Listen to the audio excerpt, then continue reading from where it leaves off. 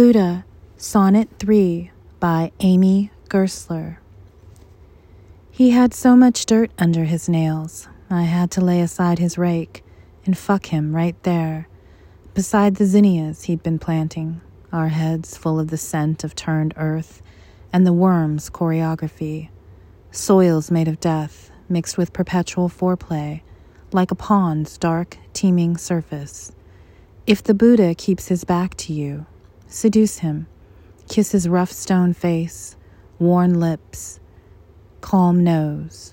Make him go 5 days without sleep, till his mind's a bleary mess, till his thoughts are sticky beads of moisture clinging to a rotting leaf, destined to live again and again, despite its misgivings.